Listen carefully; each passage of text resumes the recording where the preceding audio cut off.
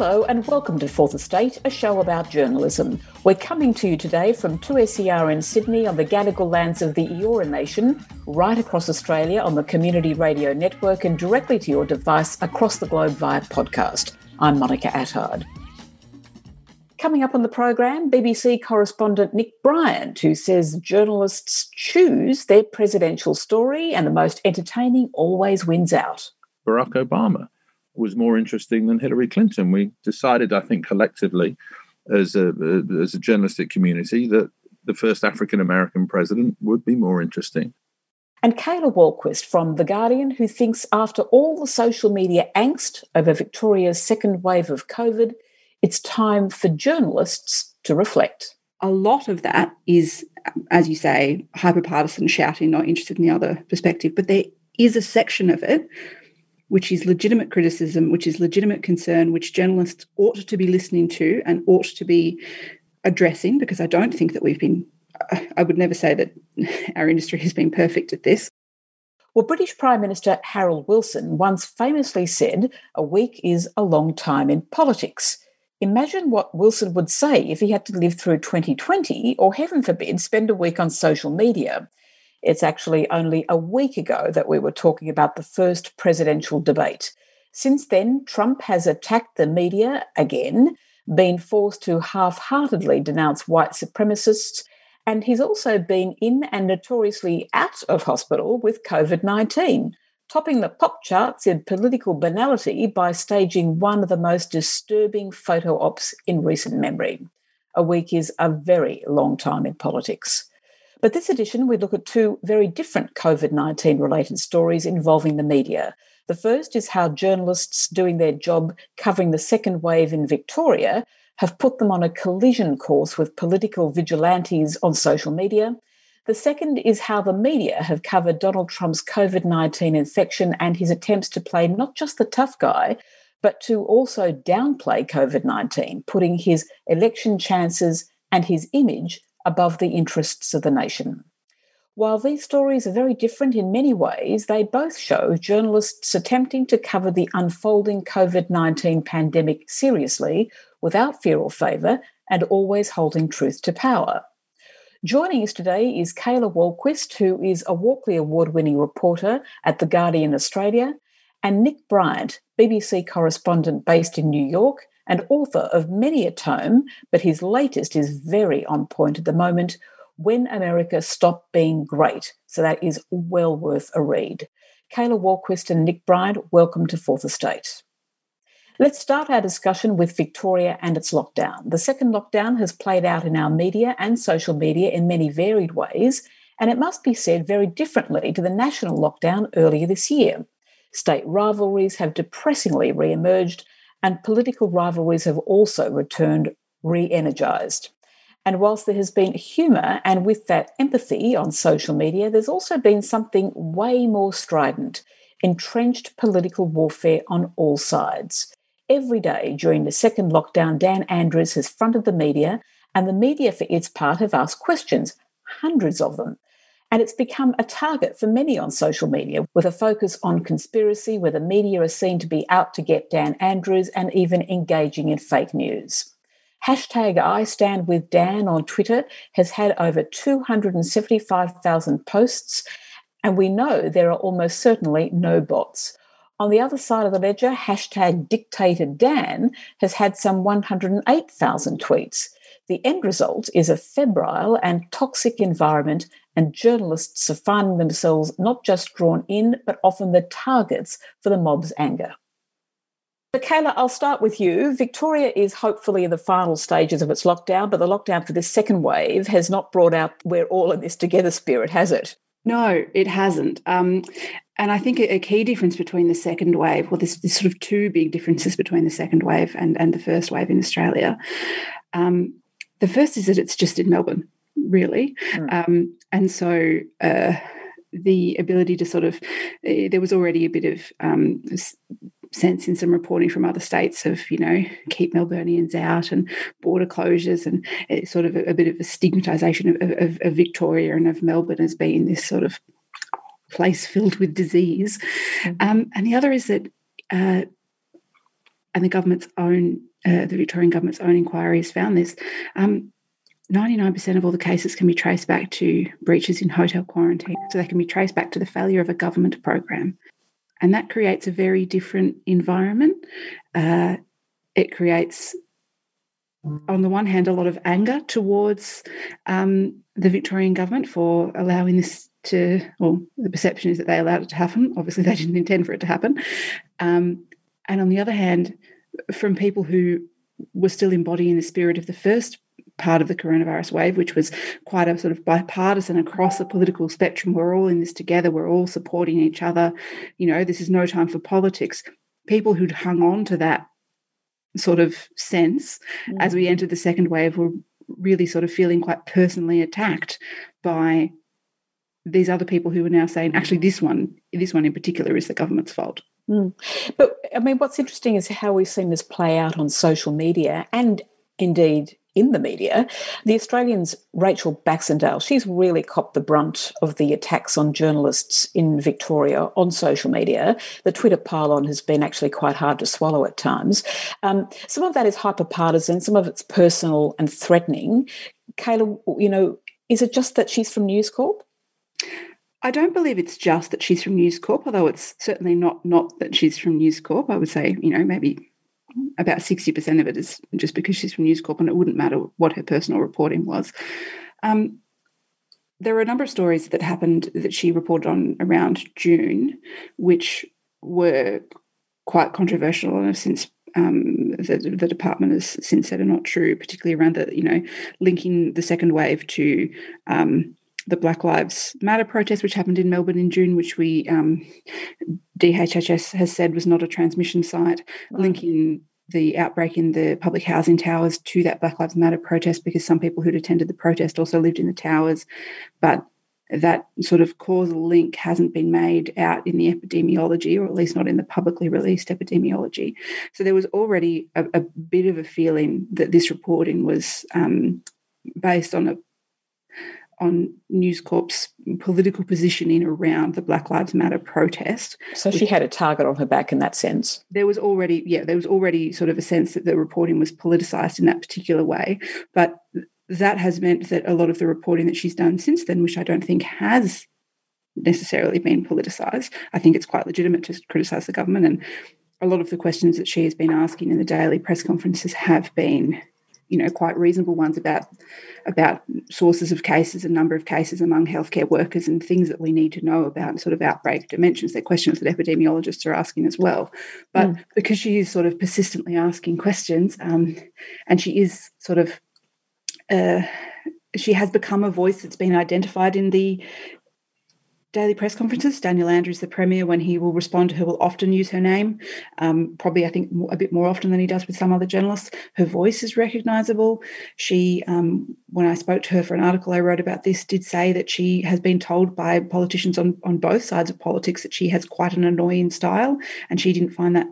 She sort of said that if your job is to question people in power, they're probably going to find you annoying, and I don't really find that to be that's not necessarily a problem. That's interesting that you mentioned that Dan Andrews picks her out by voice and names her probably more often than he does other journalists, because that's sounding kind of a little bit Trumpian there, Nick, because the president who you spend much of your time covering does exactly that, doesn't he? He picks out individual journalists. Well, he has a running battle with the press, and he has been particularly critical of a Reuters journalist who is one of the sort of tight White House pool, a guy called Jeff Mason, used to be the head of the White House Correspondents Association, for wearing a mask and refusing to take it off when he's asked questions. And Donald Trump said, you're trying to be politically correct. At one stage, there was another press conference that took place on the North Lawn of the White House, which is very rare. They use that sort of portico on the North Lawn. And again, he sort of criticized Jeff Mason for not wearing a mask. Yeah, I mean, there are individual reporters that Trump does have these kind of battles with. One of them is Jim Acosta of CNN. He has become a kind of protagonist in this sort of ongoing battle between the press corps and the president. And yeah, I mean, what has emerged from the Trump years is, quite a few stars have emerged from the White House pool, people who weren't that well known before the Trump presidency have actually become quite prominent actors in it. One of the other similarities, I think, is Trump also used to hold in the early days of COVID, the daily media conferences. Dan Andrew has done it unrelentingly ever since the second wave began.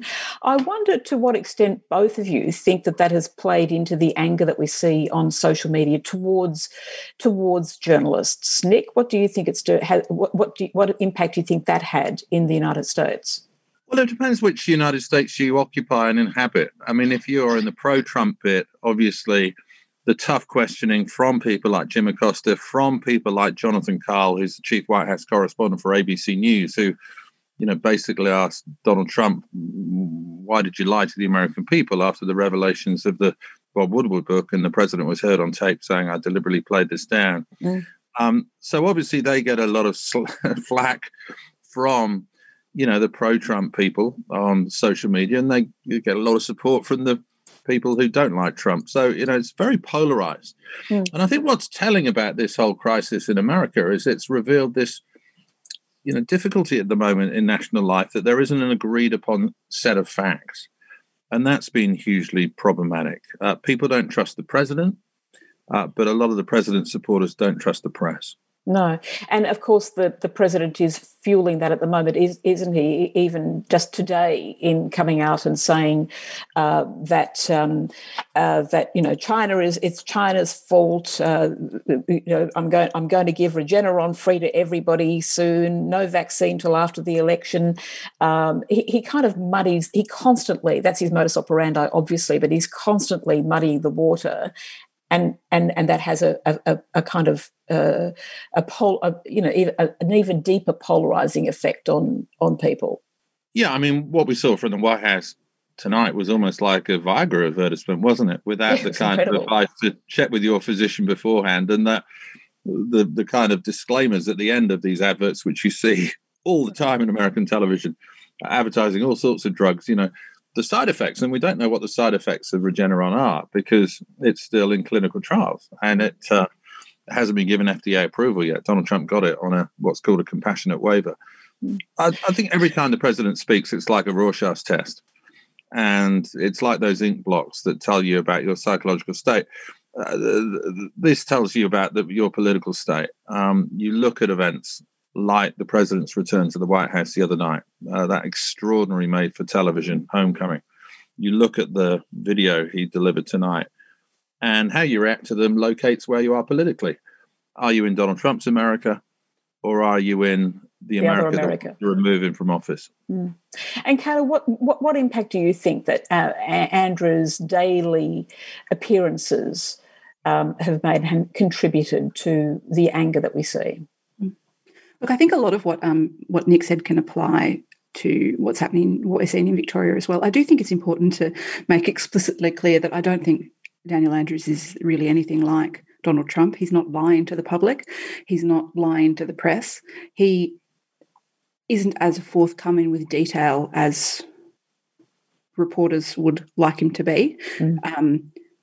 But he's not misleading people. He's just sort of the repeated line is more just, we'll deal with this problem and then we'll get you the answers to those questions, in a week, in a month, at the end of the inquiry, which, there's a debate about whether journalists should just sit tight and wait for that, or there's a debate about whether, as this information's in the public interest, it should come out now. And obviously, I think as most journalists, we sit on the second half. A lot of the public sits on the first half. But I do think the fact that Daniel Andrews has quite a measured and calm tone, quite a sort of almost paternal tone, and he will stand up every day and tell people calmly. And I have to say, at the height of this wave, it was probably deeply distressing to him and quite distressing to watch him have to stand up and say, a number of people have died and list them off individually and give his personal condolences to the families. And I think that a lot of people sort of developed a lot of affection for both him and Brett Sutton, the Chief Health Officer, during that period, because they seemed to be personally affected but kind of like stoically soldiering through it, which was kind of considered to be a comforting thing. And people could get their information straight from him. And if what you wanted was to be comforted And if what you wanted was to be reassured that the Victorian health system and the Victorian government was doing its best and was going to get this under control, then listening directly to the Premier is how you got that information. And there was quite a lot of information in those press conferences. Again, I don't think it's at all... it's not at all the same as listening to a Trump press conference where you could be, misled 5 times in the same press conference. It's not at all at that level. But there was certainly a growing sense as we get further and further through the second wave, and particularly as the cases started to ease, but as the restrictions continued to be quite severe in Melbourne, we no longer have, but we did have a curfew. We had a 1-hour daily exercise limit. Those things are fairly restrictive to live under. And there was increased questioning in particularly the last month or 6 weeks of, well, what's the justification for this? When we valid questioning at that. Yeah. Particularly when we start to get cases down to the level that New South Wales has had for months, but New South Wales hasn't been under these restrictions. There are going to be questions asked saying, well, how can New South Wales cope with this number of cases and not lock down? And we can't. So, Nick, I wonder, given what Kayla has just said about the fear and anxiety in Victoria, and which has obviously contributed to the rhetoric and the anger towards journalists in the US, is it just because the president fuels these attacks almost daily, and partially as a result of that the public has become more partisan as a result, or is there more to it? If you look at it through the prism of COVID, is there a degree of uncertainty and fear in the United States that is fueling this kind of anger towards the media? Look, I think for many years now, government hasn't been trusted in the way that it used to be trusted, and faith in government to perform well in these situations and to function well in these situations has definitely declined. So there's a lack of faith in government, and if you look at the polling, there's also a lack of faith in journalism as well. Both institutions have taken a reputational hit, and not just during the Trump years, but in the run-up to it.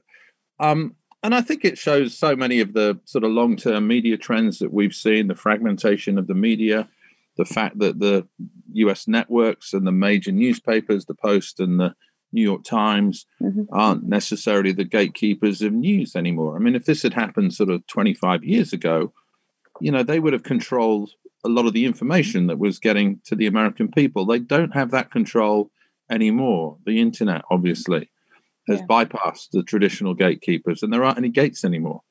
And so people get information from so many different sources, whether it's Fox News, whether it's Breitbart, whether it's, Facebook, whether it's whatever.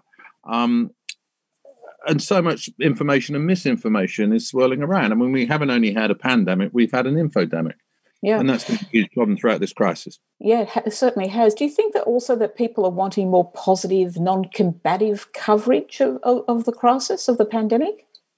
That's a really interesting question. I think a lot of American people would like to have a far less combative politics. And I think they would probably, as a corollary of that, want a lot less fearsome press. It has been a running battle right from the off. I mean, you remember within 24 hours of Donald Trump taking the oath of office, Sean Spicer had stepped into the briefing room. He was the White House press secretary at that time and harangued the press without taking any questions, and then leaving afterwards about the crowd size at the inaugural. And then, of course, Donald Trump went over to the CIA headquarters. He stood in front of the memorial wall there, each star signifying a CIA life lost, and he harangued the press. He just took aim at the Fourth Estate immediately, haranguing them as fake news. So this battle has been, raging ever since the first hours of the Trump administration. Would the American people like to see a different kind of polity and a different sort of dialogue? I'm sure they would. Although it has to be said at the same time, they find him rather entertaining, I'm assuming. Yeah, and look, I think the business model now of cable news has become dependent on this conflict and this cultural combat. I call the cable news channels now the kind of polarization industrial complex. They've realized that people want opinionated news. You've seen a real change in the DNA of CNN, for instance. CNN used to be in the middle. MSNBC was the sort of progressive counterpoint to the right-wing Fox, and CNN was in the middle. And what CNN found was that a lot of people in a ever more polarized America just didn't want to watch that kind of impartial news anymore. And I think, Jeff Zucker, who's now the head of CNN, who came from NBC, he was a producer of Donald Trump's, executive producer, I think, of Donald Trump's, reality TV show. He got this very early on. And, if you watch CNN now, even in the daytime, some of its anchors who have been traditionally very straight are now delivering these kind of anti-Trump monologues. In the evening, it becomes a kind of anti-Trump version of the pro-Trump Fox News. So the whole metabolism of news has changed, and it's become far more partial and partisan as a result. Extraordinary, really. Kayla, do you think that in Victoria that people might want more positive, non-combative coverage of the crisis in your state? And is that perhaps what is fueling a degree of animosity towards mainstream media? I think it's actually what we're seeing in Victoria is, and this is thoroughly unsurprisingly because, this is happening online and the internet is global, exactly the same thing that Nick just described as happening in the US. Right. So I think you can't analyse what's happening in terms of the response to Daniel Andrews and the reaction to the Victorian Press Gallery without considering that, people are watching Donald Trump, who from an Australian perspective, that's just a sort of terrifying level of incompetence that we're witnessing.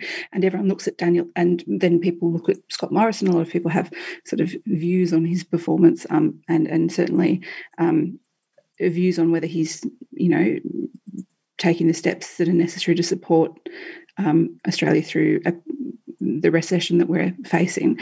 And so within that context, people look at Daniel Andrews and then think, well, this is the only guy who's seems to be addressing the concerns that I have. And so how dare you try to take him down as if he's as bad as Trump, as if he's as bad as Scott Morrison. And I think the solution to that in the Australian context is not that we should criticise Daniel Andrews less, it's that probably we should criticise Scott Morrison more.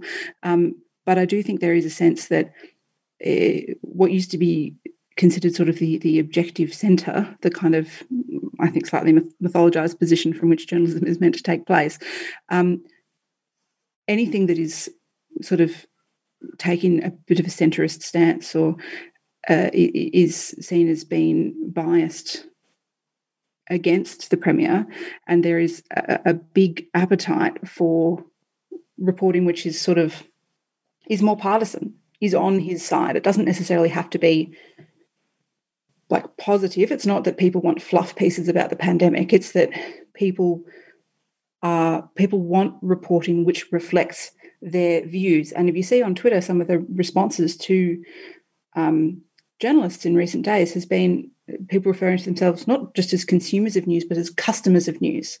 I'm a customer of your paper, and therefore your paper ought to reflect my views, which is kind of an interesting and potentially slightly troubling way to think about how news should be framed. It is, and it certainly sounds as though there could be some analogies with what Nick was referring to with CNN there. But Nick, can I come back to you now? The events of the last week have been pretty dramatic, pretty extraordinary, really, even in US terms. Trump's back in the White House. His actual COVID status, who knows? Has he got it? Is he still infectious? Is he not? He still wants to hold this debate with Joe Biden next week, and he's tweeted that COVID is no worse than the flu. How's that playing out for him, do you think? Politically, I think this has been reinforcing rather than transformative.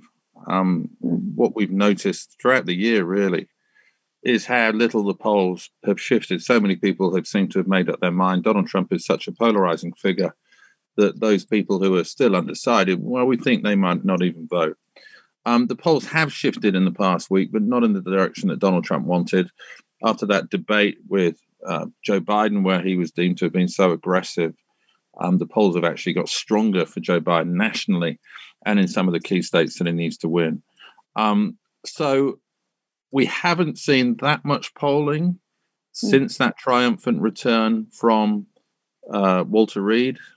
We haven't seen that much polling since last Friday, but it's looking pretty good for Joe Biden right now. And of course, again, I go back to this idea that this is a defining moment. I mean, for the Democrats, obviously, Trump getting the virus and the White House becoming like a kind of meatpacking factory in rural America as a COVID hotspot, that for them exemplifies his mishandling of the crisis. If you're a Trump supporter, of course, you see him as facing down coronavirus, being an American strongman, showing that it's been exaggerated and all the shutdowns were unnecessary. It is a deeply polarizing event, but at the moment, those who agree with Joe Biden seem to outnumber those who agree with Donald Trump. Now, whether that actually translates into an electoral college victory, yes, given the vagaries of the electoral college system, who knows? But who knows? One thing I would say is that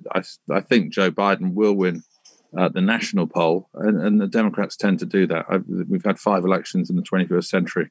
The Republicans have won 3 of them, but they've only won the popular vote in 1. And so do you think that the media is finally beginning to push back a little bit on Trump's mishandling of this virus? I mean, for example, the one thing that stuck out for me this week was the spectre of Australia's very own Miranda Devine, who is a columnist with the New York Post, speaking to a Fox presenter, essentially extolling the virtues of allowing the elderly to die of COVID, which seemed to shock the Fox presenter. Is there growing unrest in media circles, even in Trump's favoured media, to his underlying message, and indeed those who peddle it on his behalf? I think Trump has been slammed from the beginning by the papers and the news channels that generally go after the Trump administration. It's been a very critical coverage of his handling of the coronavirus, and understandably so, given that we've got more than 210,000 Americans who've actually died from it. And as the president has himself told us, he downplayed the severity of the virus, even when he knew about its fatal potentialities. So I don't think there's been a real shift on this. I think from the beginning, those parts of the media that are supportive have remained supportive, and those that are critical have remained critical. Right. Kayla, back to you. The discussion about Victoria and Dan Andrews in some ways is kind of what we're seeing in the US towards the media. It's partisan, full of constant shouting, trolling, and there often seems no chance or perhaps even desire for common ground to be found. Do you sense that journalists in Victoria, particularly those who cover state politics, and perhaps even those outside of Victoria, are worried about where this might end? I'm not sure that they're worried, and I actually think we probably should be more worried. I think the issue with the way that this media criticism is occurring in Victoria at the moment is a lot of it.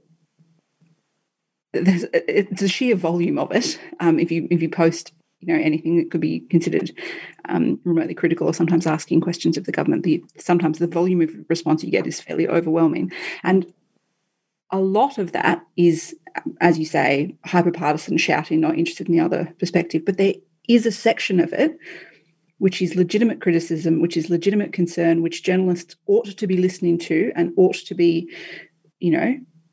addressing, because I don't think that I would never say that our industry has been perfect at this. And I think that when we have these big seismic shifts that, show us a lot of people losing trust in the media, that's something that we need to address. But the problem is that specific criticism can often get drowned out by the wash of it. So do you think that journalists do actually recognise that they themselves have any role to play? I think that some do, but I also think that when you are facing this kind of level of overwhelming pushback, it's kind of human nature to retreat to your camps a bit. I'm sure that, I don't know whether you would have seen the video that was circulating on social media in Australia this week, which was a bit of a hot mic at the start of the press conference in Victoria with journalists essentially complaining about some of the feedback. And the main thing they were complaining about was the criticism they receive online of, why don't you question Scott Morrison in this way? And the answer to that is that they're the Victorian Press Gallery. They don't see Scott Morrison. He's currently not allowed. We have closed borders currently. And they're not the Federal Press Gallery. They're actually a different group of people. But I think that sometimes there's kind of a lack of understanding on behalf of the readers that journalists who live in Melbourne are also locked down. They're also stressed out. Could they be doing a better job? All of us could always be doing a better job. Are they doing as bad a job as some people online would suggest? Absolutely not. I don't think that's true. I do think, the media environment in Australia is pretty limited. We don't have a lot of diversity in media ownership. We do always need to be aware of that and conscious of the fact that we do need to make sure that we're showing a diversity of opinions and information, that we're not just following the lead set out by the biggest media company in the country. But also, I think that the way the feedback is currently coming in from the public is in such a format that it is just going to encourage people to close ranks. And I think that's what... Which would be a pity, of course, because there ought to be time for reflection. I assume you mean. Yes, that's what kind of concerns me. I do understand that reaction, because it is fairly overwhelming, and really the only way to cope with it is to turn it off. That's not ideal for the people who have concerns with the media, legitimate concerns sometimes, and that's not ideal for journalists who all want to do their best job. Anyone who's ever worked in the media knows the absolute dread that you feel if you've got something wrong or you think you may have got something wrong. No journalist actually wants to get it wrong. And so I think that if we can get back to a place where we can actually have that conversation and say, talk openly with readers about the kind of stories they want, the kind of things that they may feel are misleading, the kind of information and best ways that we can put that out, I think that would be really healthy for media and healthy for democracy. I just don't think we'll get there, certainly not in Victoria, until the lockdown's over. And so, Nick, just finally to you, if I might, since the 2016 election, when CNN and other media copped a shellacking for giving what most thought was too much time to Trump to spruik his wares, and therefore blaming those media agencies for his ascendancy, I think we can all agree that the US media has drifted further into their respective ideological corners. Do you think that the American media, whatever you define that as, journalists based in the US, let's say, have had the desire and the time to critically consider their own practice in relation to the coverage of politics and in relation to the coverage of COVID, for that matter? Well, I hope that happens, especially in relation to 2016. Look, in my book that I just written, When America Stopped Being Great, I talk about better story bias from journalists. It's not a liberal bias. It's not a conservative bias. It is a bias in favour of what story yields the greatest journalistic entertainment value. And the way that it impacts campaign reporting is journalists tend to gravitate towards the candidate who gives them the best storyline. Now, in 2016, Donald Trump gave us the best storyline. In the year 2000, George W. Bush gave us a better story than Al Gore, who wanted a third term of the Clinton administration with its uncharismatic understudy as the president. The idea of a Bush restoration was much more interesting. In 2008, Barack Obama was more interesting than Hillary Clinton. We decided, I think, collectively, as a journalistic community, that the first African-American president would be more interesting than the first female president. And I think, a lot of our coverage reflected that bias. So I think it's trying to get away from this idea of news as entertainment. And I think it relates as well to COVID. I think we tend to look at journalistic entertainment sometimes more than journalistic elucidation. And I think the coverage has been pretty good of COVID, actually. I wouldn't say that of the 2016 campaign.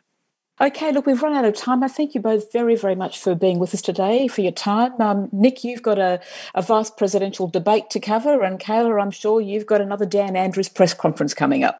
So thank you both very, very much for your time today. My pleasure. Thank you. On that note, I'd like to thank Kayla Wahlquist and Nick Bryan for being on Fourth Estate, and thank you for listening to the program. This edition was recorded at the studios of 2SER and heard across the country on the Community Radio Network. Fourth Estate is produced with the assistance of the Community Broadcasting Foundation, and we thank the Foundation for their continuing support.